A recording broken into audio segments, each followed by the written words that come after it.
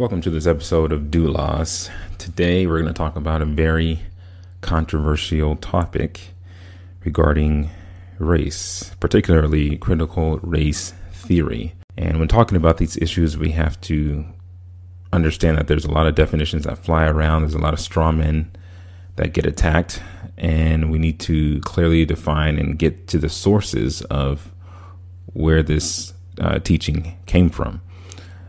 So Neil Shenvi, who was a Christian apologetics guy, he calls himself Christian apologetics from a homeschooling theoretical chemist point of view. So he has an article on his website, shenviapologetics.com. What is critical race theory? And so I want to go through this because in this article, all he does is he quotes from the critical race theory literature and the proponents of this theory and the authors and the progenitors of this theory, and he doesn't offer any commentary. He does bold some of the quotes, so I guess you could say that's kind of some kind of implicit commentary, but he doesn't add any commentary of his own. So we're just going to go through what he's posted here on his page and make comments on it. So I'll start from the beginning. What is critical race theory? With the passage, these are his words, so he just gives a little preamble here. With the passage of SBC Resolution Number 9 on critical race theory and intersectionality, many Christians began asking questions about the nature of critical race theory. What is it? What are its central beliefs? Below, I provide quotes from the literature describing the central components of critical race theory. I'll offer no interpretation or commentary. From Harper, Patton, and Wooden, quote, Access and Equity for African American Students in Higher Education, a Critical Race Historical Analysis of Policy Efforts, end quote. The Journal of Higher Education, 80 parentheses for 2009, pages 389 to 414. And this is a quote from this book that he just talked about. While no single definition exists for CRT, many scholars agree on the centrality of 7 tenets. So see, that's where the confusion already comes in. There's no consensus definition for what CRT is and what CRT isn't. But according to Harper, Patton, and Wood, and the authors of this book, are Critical Race Historical Analysis of Policy Efforts, they say many scholars agree on the centrality of 7 tenets. Tenet number 1, racism is a normal part of American life, often lacking the ability to be distinctively recognized. A CRT lens unveils the various forms in which racism continually manifests itself, despite espoused institutional values regarding equity and social justice. So you see, one of the central tenets of CRT is that racism is a normal part of American life. Now, there's a lot of different ways you can interpret that. It's normal, meaning that people encounter racism every day, and that may very well be there. I would assume there's at least one person every day in America that encounters some kind of racism. Now, is that racism on the job? Is that racism within your neighborhood? Is that racism, wherever at the store? I'm sure we live in a sinful world, so obviously people are encountering racism every day, I would assume, because again, we live in a fallen world.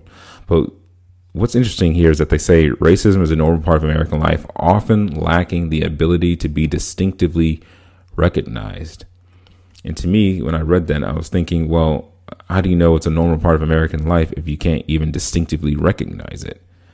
And that's another problem, where we attribute motives to people and we deem it to be racism when we don't even know when it's not even obvious on the surface if it is racism or not.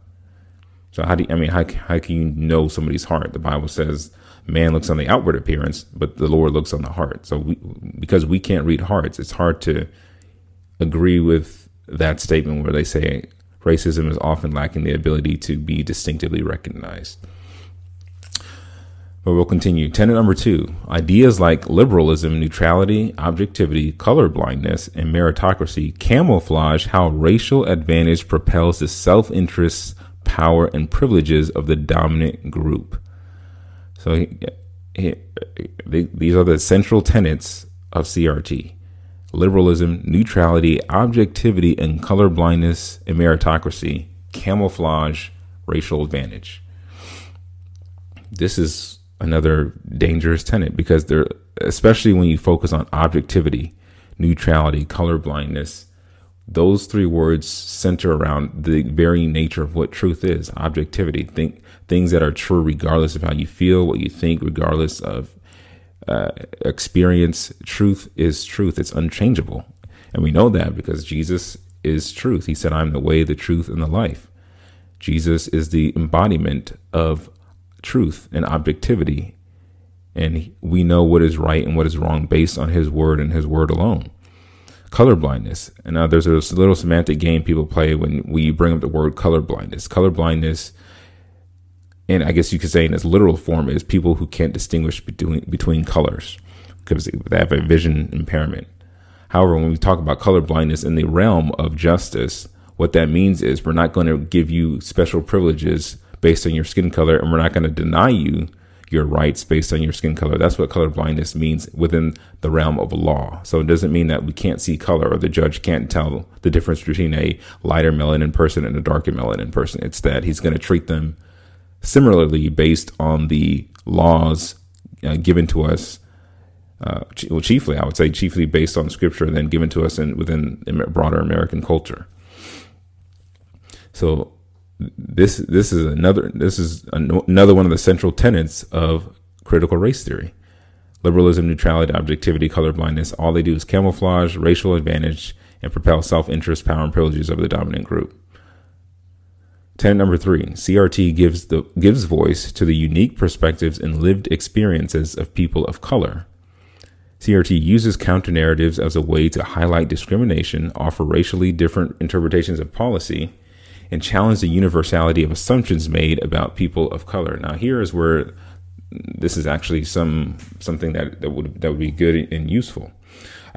There's nothing wrong with listening to people's experiences. I mean, when you deal with people's experiences, the assumption is what they're telling you is true. So if we care about what's true, then we should care about the experiences of everybody and what they go through. We shouldn't cast them aside just because they have a different skin tone. And again, and the problem here is people of color. That's another problematic term because we know because color is, because people of color are generally not white. But isn't white a color? Black is a color. Brown is a color. And that's usually the three colors that we use: black, brown, white, black, brown, and white. But aren't those all colors? So it really doesn't make sense. But again, if this is part of the semantic game with colorblindness, then I guess we can give them the benefit of the doubt and say that people of color are just strictly black and brown people. So it says CRT uses counter narratives as a way to highlight discrimination, offer racially different interpretations of policy, and challenge the universality of assumptions made about people of color. I don't think we should make assumptions about anybody based on their skin color. Now, there are generalities that we can use about different cultures, like in America or versus France versus Nigeria. I think you can make certain assumptions that aren't sinful about certain people within the culture. Does that mean everybody in the culture is like that? Obviously not. But I don't think there's anything wrong with using assumptions about people. Now, I don't think you should attribute negative motives to people based on their skin color either. I think that's going too far. But it continues. Tenet number 4, CRT recognizes interest convergence, the process whereby the white power structure will tolerate or encourage racial advances for blacks only when they also promote white self-interest. And there again, there's an assumption built into that the white power structure, that there is a white power structure, and secondly, that they only want to help blacks if it'll only help themselves.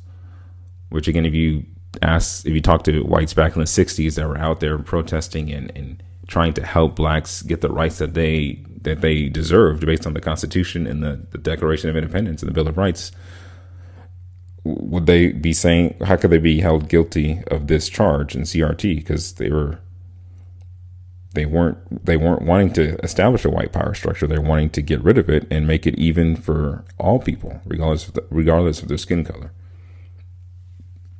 Tenet number 5, revisionist history is another tenet of CRT, which suggests that American history be closely scrutinized and reinterpreted as opposed to being accepted at face value and truth. Now, this is another good thing that I think we should do, because when it comes to history, we should deal with reality, deal with what actually happened. So if we want to focus on certain things in American history that took place regarding slavery, Jim Crow laws, abuse, sexual assault of slaves, and things of that nature, there should be no problem with anybody to cover those things, because those things actually took place within the country. Forced subjugation, turning hoses on blacks, intimidating them to not vote, terrorizing them in their neighborhoods, making them sign bad contractual deals for houses that they were almost certainly never to get out from, to be able to get out from under. All these things we can cover and should be able to cover with no problem, because they're true. So we shouldn't pretend that going back in history and looking at various aspects of it that are true is a bad thing, because again, truth is good. We want truth, especially as Christians. We should all be in favor of going after what is true. Tenet number 6, it says CRT also relies on racial realists, or individuals who not only recognize race as a social construct, but also realize that racism is a means by which society allocates privilege and status. Here we go again. Now, this one is a two-parter. The first part, I think, is demonstrably true, and a lot more true, and a lot more focus should be put on that, I think, more than there is within the broader conversation about race, because CRT relies on racial realists. So CRT is being relied on by these racial realists who say, which is a true statement, race is a social construct. Race is not a biological, biblical terminology. It's not a real identity. It was made up by racist.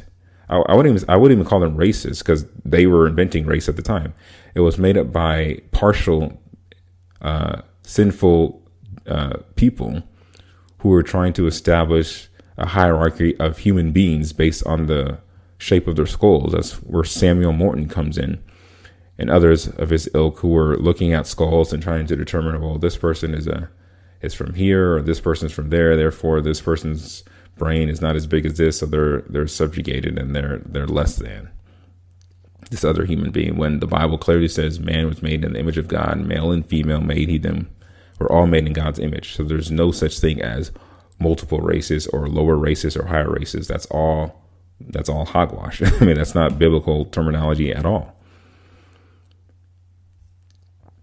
But then it says that racism is a means by which society allocates privilege and status. Again, if that's true, we would like to see evidence and proof of that, which is, I mean, I don't see anything wrong with if that's actually happening and people are being sorted based on their race, then we should seek to end policies and procedures that do that within the society, because that's evil. Tenet 7. CRT critiques claims that A, colorblindness will eliminate racism. B, racism is a matter of individuals, not systems. And C, one can fight racism without paying attention to sexism, homophobia, economic exploitation, and other forms of oppression or injustice. So let's start with the first subclaim of this tenet number 7. Colorblindness will eliminate racism.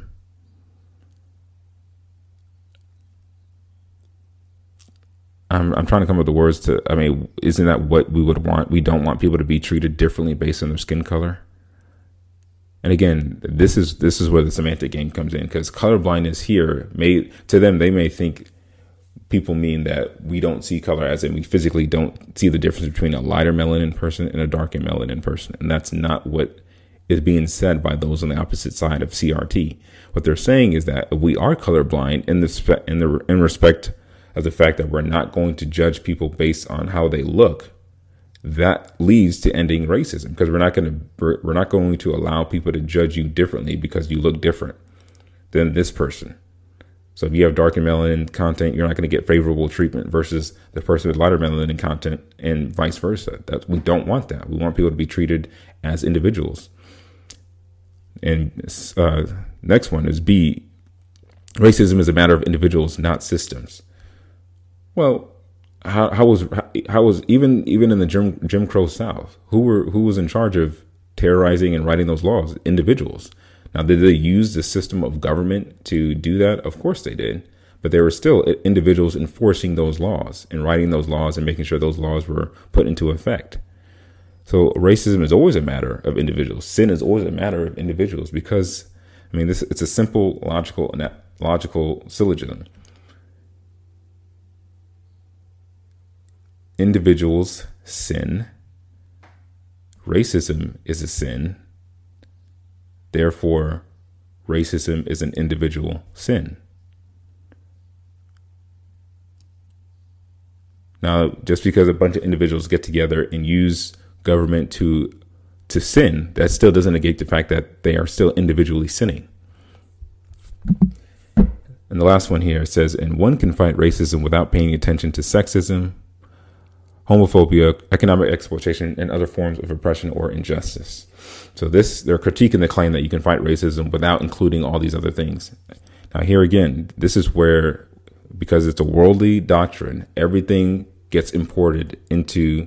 So what is right is not separated from what is wrong. The world will always mix good and evil together and try to call it all good. For example, is sexism wrong? Of course, you shouldn't treat women or men differently based on their biological sex. But again, even for the world, they would say there's not just one sex, there's not just two sexes, there's multiple genders, there's multiple sexual identities. So even this doesn't really even make any sense because there's no boundary. You don't even know what they really mean by this in the world. And then they put in homophobia, which the literal meaning of homophobia is you're scared of homosexuals. That's what a phobia is. It's a fear of them. But if I say God's word declares that homosexuality is a sin, I'll be labeled homophobic. Even though I'm not scared of them, I'm just telling you what God's word has revealed. It's a sin. It's wrong. It deserves the death penalty, just like every other sin deserves the death penalty because the wages of sin is death. Romans 6:23.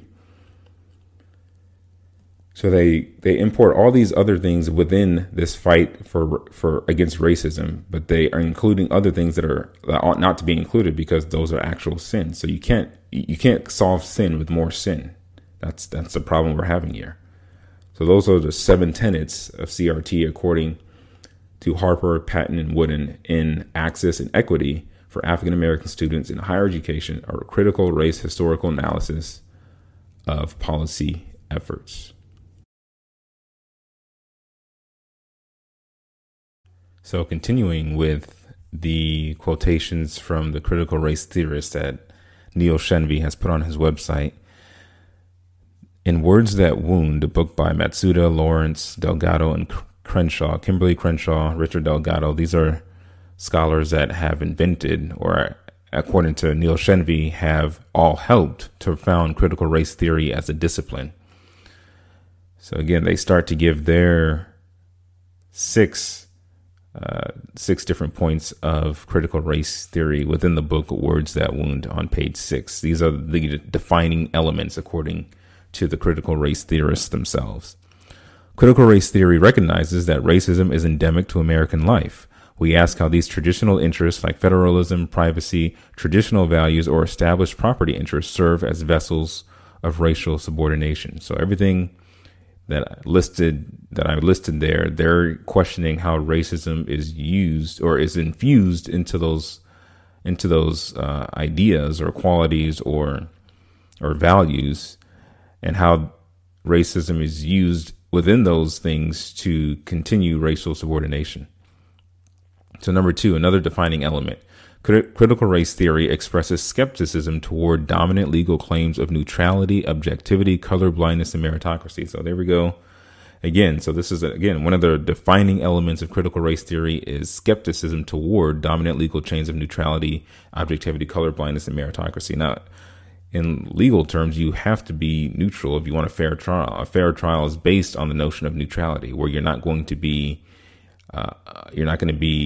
biased against by the prosecutor or by the jury or by the judge. I mean, I guess you will be a prosecutor. You will be biased against by the prosecutor, but even within that bias, they have to bring neutral facts. They have to bring objectivity to the case. They can't just make up things and expect the jury and the judge to accept them. They have to bring evidentiary items to the case to convict you. And then on the other side, the defense has to do the same thing. He can't just say, Judge, he didn't do it or she didn't do it, and then let's all go home. They have to bring evidence and use that to defend you if you're on trial. And these things are dealt with or should be in the highest terms. If you want a really professional, legal, and successful courtroom, you have to have neutrality. You have to have objectivity, where you can't just bring in subjective notions and expect that to fly within the courtroom. You have to bring facts and data and evidence. And again, with colorblindness, like I said earlier, colorblindness is a term that does not literally mean that you can't see color. But the fact is that because the system of America, especially the American system, was for the majority of its history is based on subjugating people that were of a different skin color. Colorblindness is the notion that we're not going to make a judgment based on somebody's skin color. We're going to try to be colorblind as far as I'm not going to be looking at you and then make a conclusion based on what you look like. I want to be blind to that color. That's what that means. It doesn't mean I don't see your skin color, your skin tone, or anything like that. And then they're questioning also meritocracy in the defining element. So if you work hard, if you do what is right, if you show yourself to be a talent and diligent in what you do, you ought not to be rewarded for that, or they're at least questioning whether that should even be something that is held up as a good thing. So the third defining element, they say critical race theory challenges ahistoricism and insists on a contextual historical analysis of the law. As critical race theorists, we adopt a stance that presumes that racism has contributed to all contemporary manifestations of group advantage and disadvantage along racial lines. So I think if you are somebody who cares about truth, and we ought to, as Christians, we ought to care about what is true, because our Savior himself, he said he is the truth. And if we don't care about the truth, then it's not a small leap to say then you really don't care about Christ. So as far as ahistoricism in context regarding history, when analyzing the law, I think those are all good things. You want to bring out more evidence, things that are true, and bring more context into situations to understand what went on in history and how these things played out, because that's a good thing. We want evidence. We want truth. We want data. We want facts. Anybody who wants truth should have no problem with that. As far as the stance that they say that we presume racism has contributed to all contemporary manifestations of group advantage and disadvantage along racial lines, that's where the trouble comes in, because you start to wonder, okay, well, is there a legacy of slavery? Is there a legacy of Jim Crow? While that may very well be true, is that saying that all contemporary manifestations of group advantage and disadvantage are a result of those things? Because don't people still make their own decisions? Don't people choose to work or not work? Don't people choose to save or not save, or vacation or not vacation? Or we all are individuals today with families, with different dreams, different desires. Some people want to work 80 hours a week. Some people only want to work 40 hours a week. Some people want to become a doctor. Some people want to become an artist. So, I mean, it all depends on what you do. But if you're locked in this group advantage, disadvantage, now again, that doesn't mean history is completely obliterated and has nothing to do with today. I think we're all formed in some respect by the history of where we come from. And for example, in my case, I probably wouldn't be born in America if there wasn't a civil war. My parents would have stayed in Liberia. I would have grown up there. I would have never, as far as I know, I wouldn't have come over here and been raised and schooled and educated within America. But my family history had a lot to do with where I was born and where I was raised. So again, that's not to say that history doesn't mean anything or shouldn't or doesn't play a role within our broader society. It's just how much of a role does it play? And to already start with the conclusion that racism contributes to all manifestations of group disadvantage or advantage is just not right. Or at least it's not right in the sense that you have to show the evidence of that. Number 4, the critical race theory insists on recognition of the experiential knowledge of people of color. This knowledge is gained from critical reflection on the lived experience of racism. And I think I said this earlier, people of color. I mean, isn't white a color? Last I checked, white is a color, black's a color, and brown's a color. And so, but I understand what they mean by people of color. So I don't think there's no room for experiential knowledge. We all have different types of knowledge that we grow up with, and that we hear from family, from friends, things that go on. Lived experience, nothing wrong with that. If it's true, then yeah, there's no problem with that. As far as lived experience of racism, the problem is, how do you verify the racism? Because sometimes, again, two acts can take place. One person interprets it as racism, the other person doesn't. And when it comes to racism, it's not always overt. Now, if it's covert, again, that goes back to, how do you know? How do you know they were being racist? Maybe that person's having a bad day. Maybe they didn't see you in traffic. Maybe they didn't see you while they were walking down the street. Maybe they were caught up in their own thoughts. Maybe they had a lot of issues going on. Maybe their dad or their brother, or they just lost their job, so they weren't very cordial to you when they were dealing with you. I mean, there's all these other factors that are at play. And I think this goes back to the concept of what love is. It's believing the best about others. You know, the Bible says in 1 Corinthians 13, love is about believing all things, hoping all things, trusting all things, not thinking evil of your neighbor. All these things should play a role in how we think about what love is and what love isn't. And so when it comes to this lived experience, that's not to deny the lived experience of people who went through traumatic problems because of racism. Because again, the Civil Rights Act in 1965, Voting Rights Act 1964, the Fair Housing Act in 1968, these things took place within the lifetime of millions of people that are still alive today. So to pretend as if when those laws were passed, immediately racism and discrimination stopped, I mean, that would just be a foolish conclusion to draw. So people have real experiences of racism, and they should be heard. I mean, we want to know what went on. Number 5, critical race theory is interdisciplinary and eclectic. It borrows from several traditions, including liberalism, law and society, feminism, Marxism, post-structuralism, critical legal theory, pragmatism, and nationalism. So it's not just a singular theory. It borrows from all kinds of different other theories and isms, you know, liberalism, Marxism, feminism, things that I would say are not generally biblical things for which to base a belief on or a system of thought on. Neither would be pragmatism or even nationalism. So I think these things we should be on the high alert when it comes to what critical race theory is. Again, these are the people who helped found what critical race theory is today as a discipline. So this is in their own words.